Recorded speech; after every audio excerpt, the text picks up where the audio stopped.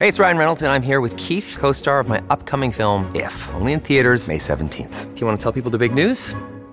All right, I'll do it. Sign up now and you'll get unlimited for $15 a month and 6 months of Paramount Plus Essential Plan on us. MintMobile.com/switch. Upfront payment of $45 equivalent to $15 per month. Unlimited over 40 gigabytes per month. Face lower speeds. Videos at 480p. Active Mint customers by 531.24 get 6 months of Paramount Plus Essential Plan. Auto renews after 6 months. Offer ends May 31st, 2024. Separate Paramount Plus registration required. Terms and conditions apply if rated PG. Hello, everybody. This is Marshall Poe. I'm the editor of the New Books Network. NBN listeners like to read books and buy them. So we thought we'd tell you that right now, our friends at Princeton University Press are having a remarkable site-wide sale. You can get 50% off books, including ebooks and audiobooks, with the code 50, F-I-F-T-Y, at checkout until May 31. You can save some real money on Princeton University Press books. I encourage you to go there and check it out.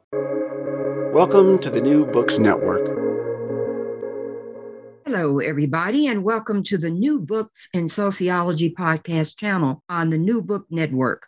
Hi, I'm Deidre Tyler, host of the channel. Today, we'll be talking with Priya Kandaswamy, author of the book Domestic Contradictions, Race and Gendered Civilization from Reconstruction to Welfare Reform. Hello, how are you doing today? I'm doing great. Thank you. Thank you so much for having me on your show. I wonder if you could begin the interview by saying a few words about yourself and how you became interested in the project. Sure. So my name is Priya Kandaswamy. I'm a scholar who works at the intersections of ethnic studies, gender studies, and queer studies. Until pretty recently, I was a professor of women, gender, and sexuality studies at Mills College. And in the past few months, I've transitioned to being the academic program director at Mount Tamalpais College, which is a college program that offers an associate's degree to incarcerated students at San Quentin State Prison in California. I came to this project in a number of ways. I would say maybe the seeds of it are really in being a child during the 1980s and being kind of inundated with a very anti-welfare discourse that relied upon a lot of images and narratives of women on welfare, particularly women of color, particularly Black women on welfare, as people who were sort of cheats, who were leeching off the system, who were using government support as a way to support their like illicit sexuality, who were living sort of outside of marriage, who were sexually promiscuous, who were having too many children, right? Like sort of all of these things that welfare came to be associated with in the 1980s. So I think growing up in a culture where that was very much a part of the public discourse, I always had a lot of questions, right? Like about why people believed stories like that. I mean, like there's stories that have had tremendous force in American politics, but there are also stories that are, I don't know, so easy to see that they're not true, right? Like they don't have any factual basis. They also are just kind of ridiculous in so many different ways. And they don't really, anyone I think who has a sort of reality, right, where you've had to grapple with poverty in any way at all can see that the stories are entirely fictitious, and yet they have been kind of the basis for so much policy change in the post-civil rights era. So I was always kind of curious about like, why do people believe narratives that are so patently false, and how do those narratives come to have so much political force?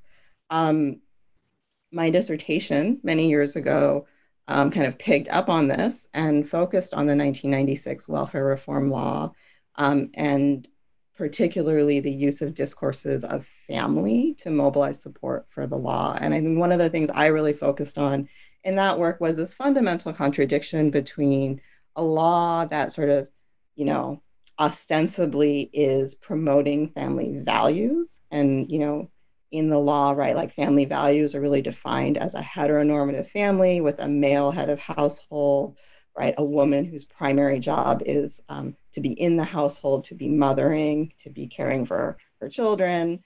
So a law that's sort of framed under that rubric, but then the policies the law is actually enacting are policies that force welfare recipients to do work outside the home in exchange for very meager welfare benefits. right? So this, on the one hand, this idea of idealizing, right, a certain kind of motherhood, but also creating policy that makes that motherhood impossible, because in order to receive any kind of benefits, people were being forced into workfare programs.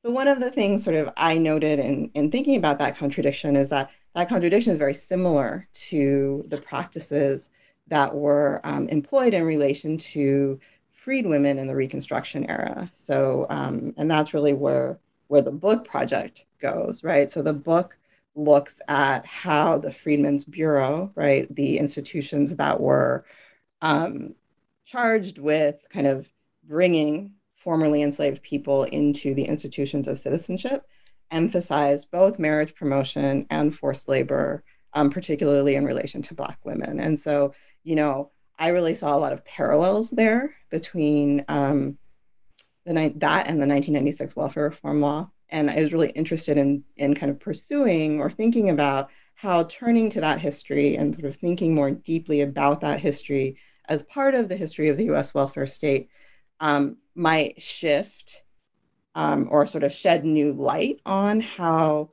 we thought about public assistance in the 1990s. And I would argue how we continue to think about public assistance in the contemporary period. Could you explain your method in terms of how you collected and analyzed your research? Sure. So the method was really the most exciting part of the project for me in a lot of ways.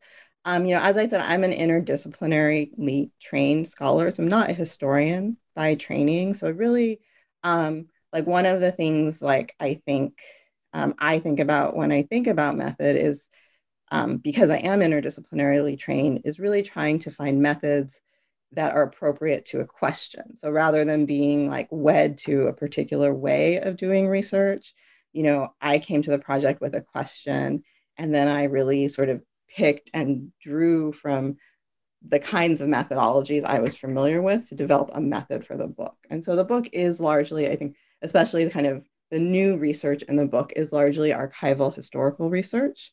Most of it comes from documents in the National Archive, documents from the Freedmen's Bureau, also some documents around the distribution of widows' pensions after the Civil War.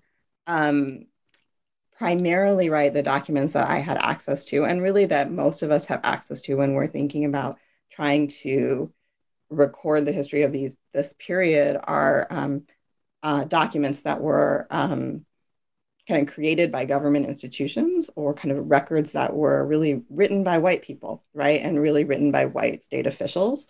And those are the primary sources that I use in the book as well. And so one of the things that I think a lot about in the book, and I talk about in the book, is what can we learn from those records, right? So I think, there's a real desire to sort of retrieve people's stories from those records. And I kind of want to be really cautious about that, because I kind of think we can't, a lot of what I look at in the book is, right, what, for example, a bureau officer wrote down about an interaction with a set of people, or what, a labor contract prescribes for what an employment relationship might look like. And that those documents are really structured by the people who are writing them. And they don't necessarily tell us very much about how the people who were sort of subject to those policies experience those policies, but I do think they tell us a lot about the state itself, right? And about what state officials were thinking, about how state power works, and about how particular ideas about what it meant to be a good citizen, and how race and gender shaped those ideas were constructed. So I sort of combine, right, looking at historical archival documents with a kind of critical cultural studies analysis of the discourse that's employed in those texts, in order to really, give a history of concepts like citizenship, concepts like vagrancy, and to try to trace historically how the meaning of those concepts have shifted and changed. Could you explain to the audience how you, as an outsider, not being a Black woman, what could you bring to this that someone who's in the culture could bring? What's the difference in your spin?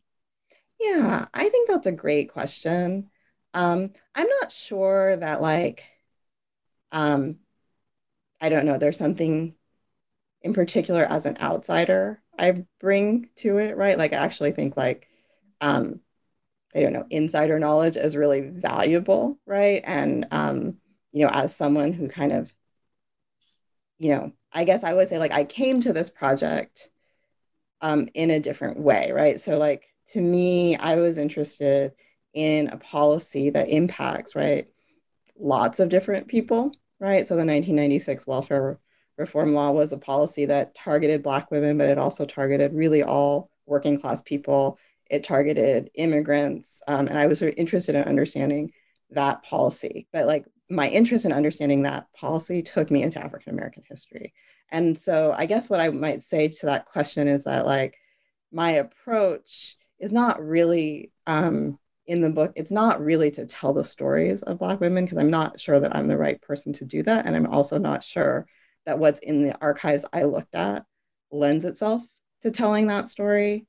But what I do want to highlight is how like this kind of persistent anti-Blackness over centuries has shaped the kinds of policies we make around managing poverty into the contemporary period. And I also want to make an argument that if we really want to think about how women in particular have been kind of treated by the state, that we can't simply look at the history of how white women have been treated by the state, and that actually there's a lot to be learned, and that really historically we should take the experiences of Black women as central to the history of state practices regulating women's lives. And so I think in there, like for me, or like when I think about my own social location, part of what that is about is understanding that the history of the United States, like it's not the history of white people and then there's Black history, right? But that like actually like Black history is foundational to understanding the history of the United States. And that like when we think about this country as a country that right is founded on violence against Black people, that has been built through the exploitation of Black labor, that then all of us, who have some sort of social location in the United States have to grapple with that exploitation, have to grapple with that violence, and have to think about how that shapes the society that we live in today. In the book, you describe the perception of Black women as, quote, bad mothers and irresponsible homemakers. Tell us more about this description. Sure. Particularly in the Reconstruction era, when we think about this kind of, right, the bad mother or the irresponsible homemaker, a lot of this was tied to this idea that when, formerly enslaved people came into citizenship, that they had to sort of demonstrate their deservingness of the rights of citizenship. And so even when, you look at like texts by or sort of policies or practices of government officials that are sort of seemingly kind of like liberal for the period, a lot of their focus is on whether or not freed people were ready for citizenship, or what do we have to teach people in order for freed people to practice citizenship correctly. And in relation to women, a lot of that had to do with like this idea that freed women didn't know how to be like properly domestic, and that they had to be educated into domesticity. And that a lot of that had to do with educating women into how to care for their children or how to keep their home.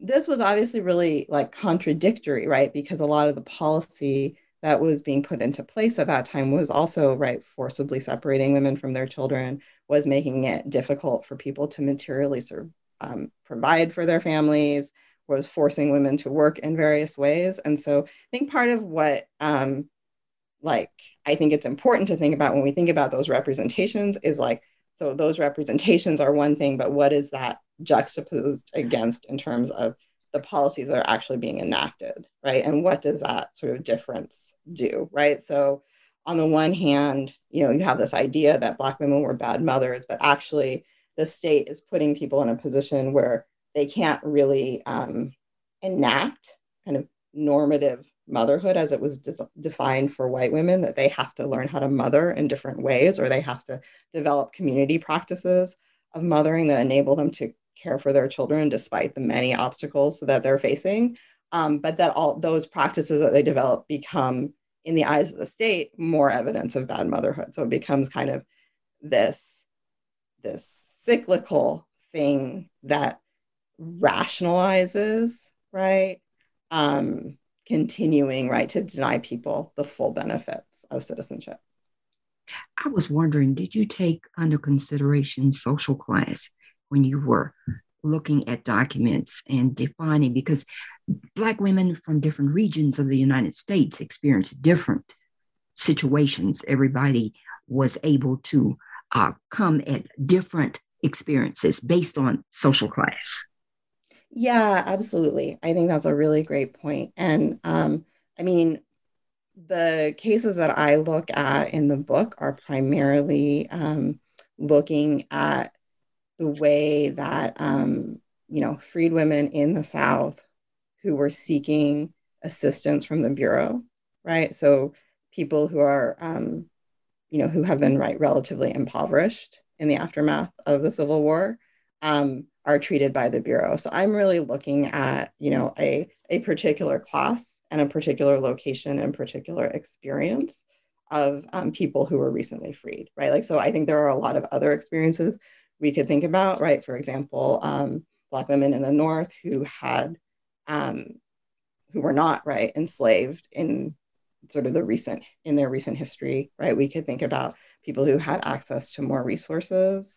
The project is really focused on, right, the treatment of people who are seeking public assistance. So it is looking at a particular class of women, though I also think that a lot of the representations that kind of get deployed or that are fueling policy during this time period, they are sort of applied to women of a certain class, but they also expand beyond that, right? So like, for example, one of the chapters of the book talks about the policing of vagrancy for Black women. And I think, in that chapter, I talk a lot about how one of the ways that like vagrancy laws were employed against Black women was that really, right, Black women's presence in public space was often read as a sign of prostitution, right? So that, white people in public space policed Black women's bodies because they really saw Black women in public space as engaged in prostitution, no matter what they were doing.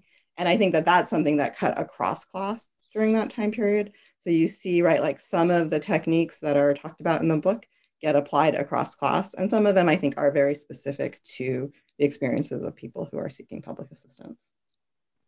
The 1866 picture of the marriage of the soldier at Vicksburg. Mm-hmm. Tell your audience your interpretation, because someone else could look at it and see a Black woman going into middle class marrying a soldier. Yeah. So, I mean, the way that I think about that image is to think about it, right, as an image that circulated in largely, like for a largely white readership of what freedom might look like, right? And so in that image, and for people who maybe can't see the image, it's an image of two freed people kind of getting married. They're sort of surrounded. You're being married by a white person, and they're surrounded by other people. It's a very, one of the things I talk about in the book is it's not a celebratory image exactly, right? Like it's a very kind of austere and reserved image. And, I sort of use my reading of the image as a way of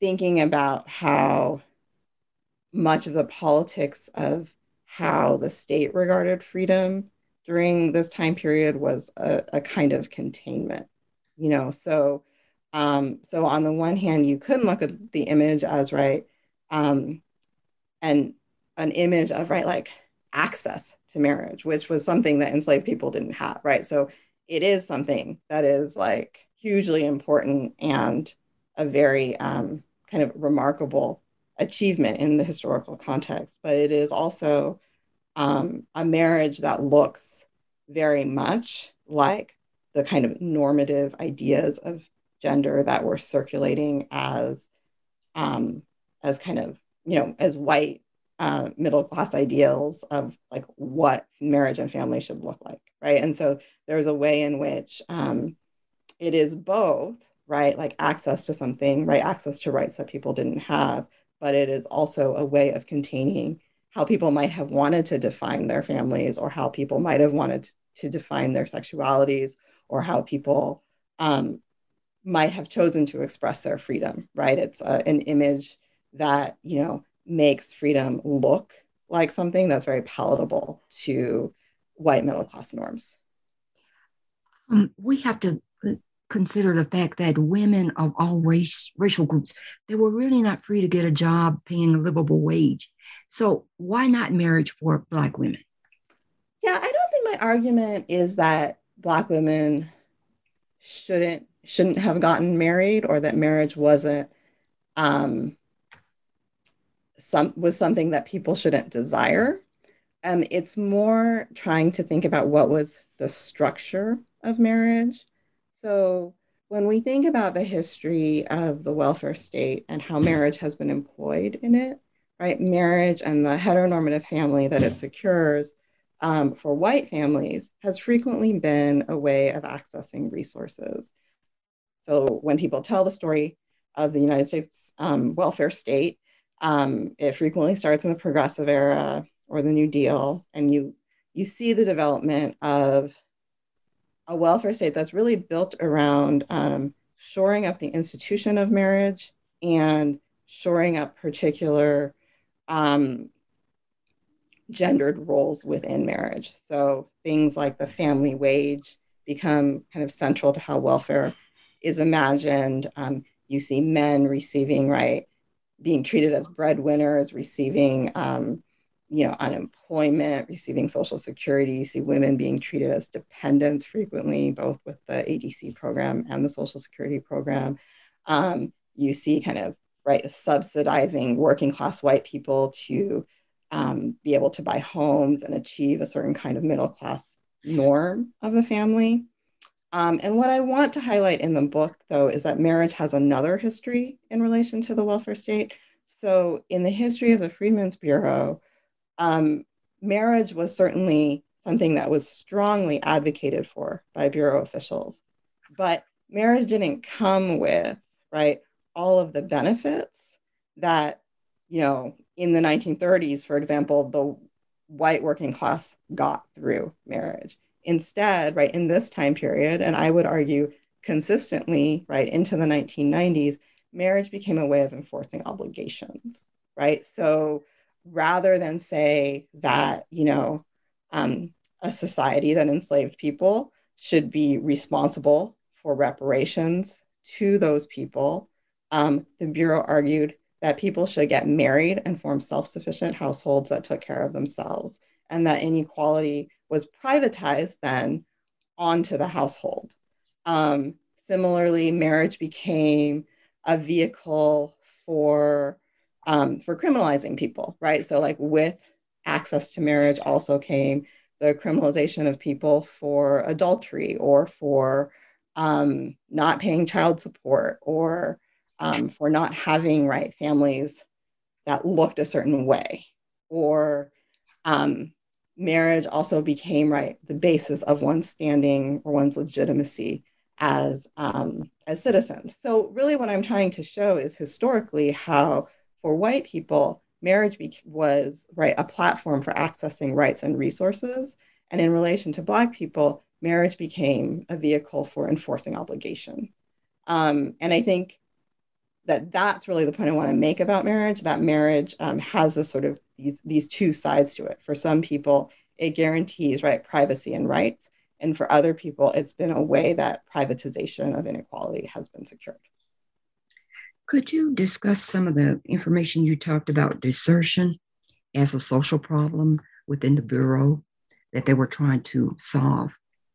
Yeah, so I mean, one of the things that happened during this period, right, during the Reconstruction era, is that as marriage became enforced, right, it then became like this norm that people had to adhere to, and people who didn't adhere to that norm or weren't seen as adhering to that norm were often, right, criminalized or expected to kind of either return to marriage or pay child support back to someone who they'd been with before. So, the idea of desertion during this time period was, really elevated by the Bureau as this anxiety that, essentially that families weren't staying together, right? Like that men were deserting their wives. And then, and the anxiety about that was really that then those women and their children would become the responsibility of the state, right? And that state or public resources were going to women and children who should be cared for by a male head of household. And so the anxiety about desertion, so one, I think desertion itself was, it's difficult to tell if that was really a problem, right? So in one sense, I'm sure that there were women who were deserted by their husbands. And in another sense, social relationships, I think, were very complicated during this time period as a product of slavery.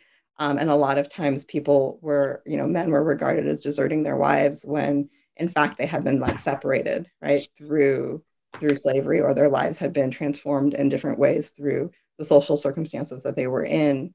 And so desertion wasn't necessarily a malicious, I'm just deserting people, but it was actually a product of circumstance. And then I think, sort of the important point about desertion is that, desertion wasn't really about the well-being of women and children. It was about wanting to have an austere state, right? So wanting to make sure that the state wasn't using public resources to support people, but rather that, a male head of household was doing that. Let's bring it back to present day situation. Mm-hmm.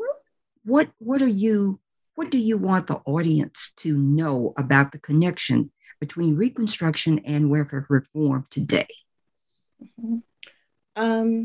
Well, I guess if we went back to that question that I was talking about at the beginning of, which is essentially why do Americans kind of as a society hate public assistance so much? I think the way the book pursues that question is to ask people to think about how, right, the history of public assistance is kind of deeply connected to addressing, right, kind of the failures of Reconstruction, right, the failures to incorporate freed people into, or the failures to really guarantee freedom for freed people is, I guess, the way I would say that. And so kind of thinking about today, I guess kind of in a scholarly way, one of the big takeaways I would like people to have from the book is to really think about the history of the welfare state differently, right? I think a lot of the history of the welfare state frames it as something that originated with kind of the regulation of white working class families, and that, Black people and later other people of color kind of came to be regulated by the welfare state only, right, in the post-civil rights era. And so I really would like the book to kind of shift our timeframes a little bit and think about actually there is this very long history of regulating Black families and denying Black people public assistance that has shaped the entire history of the welfare state, and to locate that as a very central piece of the history of social welfare policy. So I think that's one thing. I think another thing, maybe in a more political sense, is kind of pushing at how we think about what gender is and what and how gender functions. And so I think a lot of the book is really trying to get us to think about gender as not just about kind of these categories of men and women, but gender as a racial category, or gender as a vehicle through which race gets constructed. And so the book really highlights how, gender frequently works to secure racial hierarchies. And I think we can talk about that in the contemporary period as well, right? In a society where, our discourse about race is often that, like, at least in I guess the more liberal context in the United States, that, we've achieved some sort of multicultural racial equality. I think we can think about the ways in which constructions of gender actually link us back to much more hierarchical constructions of race. And so how we can sort of, on the one hand, sort of talk in ways that presume racial equality, but also be reinforcing very longstanding racial hierarchies. And then I think, like, for me, I guess a third thing would be really thinking about, welfare politics and as central to struggles for racial justice, to feminist struggles, and to queer struggles, right? And I think a lot of one of the things the book does is really try to get us to think through what is the relationship between constructions of the heteronormative family and state power, right? And how do those two things go hand in hand? I would like for you to end with the story of Mrs. Fanny Valley and Mr. Joseph Valley. They were married in 1897. Why didn't she receive a pension? Well, there were a lot of reasons that Black women didn't receive pensions during this time period. And it had to do with ambiguity about, one, whether people were married, and then also this persistent suspicion that Black women were lying about their marriages, right? So when you think about the pension process, people had to demonstrate first that they were married, which was often very difficult for formerly enslaved people, because under slavery, there was no legal record of marriages, because legally people were denied the right to marry. And then with emancipation, right, marriages were often informal. There was a lot of, like, contradictory things around marriage. Like, in some states, people were just married because they lived together, but then, in the context of pensions, those marriages weren't recognized. There was a lot of ambiguity in the record keeping around marriage, and that often functioned. Whereas maybe, like, if a white woman was applying for a pension, that kind of if there was similar ambiguity in record keeping, people would have kind of looked the other way. For Black women, those things were really scrutinized. And then there were all these questions about moral character, right? And so, there were these ideas that, like, people, well, if someone hadn't, the book talks about a lot of different stories of Black women in relation to pensions. And I think one of the things that, like, taking all the stories together shows is that really there was this, like, very strong objective of denying people pensions. So, like, in some cases, it is that, well, you were married, but now that you're living with someone else, that marriage is invalidated. And then in some cases, it's like, well, this person that you were living with, because you were married to someone else before, your marriage is invalidated, right? So this is a kind of persistent way in which, right, marriages, could be used as a vehicle for enforcing responsibility on people. But when people sought pensions, right, or sought a right that came with marriage, their marriages were consistently invalidated. Well, I've taken up a lot of your time. I've enjoyed our conversation. Can you tell the audience what you're working on next? Well, I have a couple of things from the book that I'd like to do a little more work on. So the book in its early stages also, or sort of in its early chapter, also thinks about the relationship between the welfare state and settler colonialism.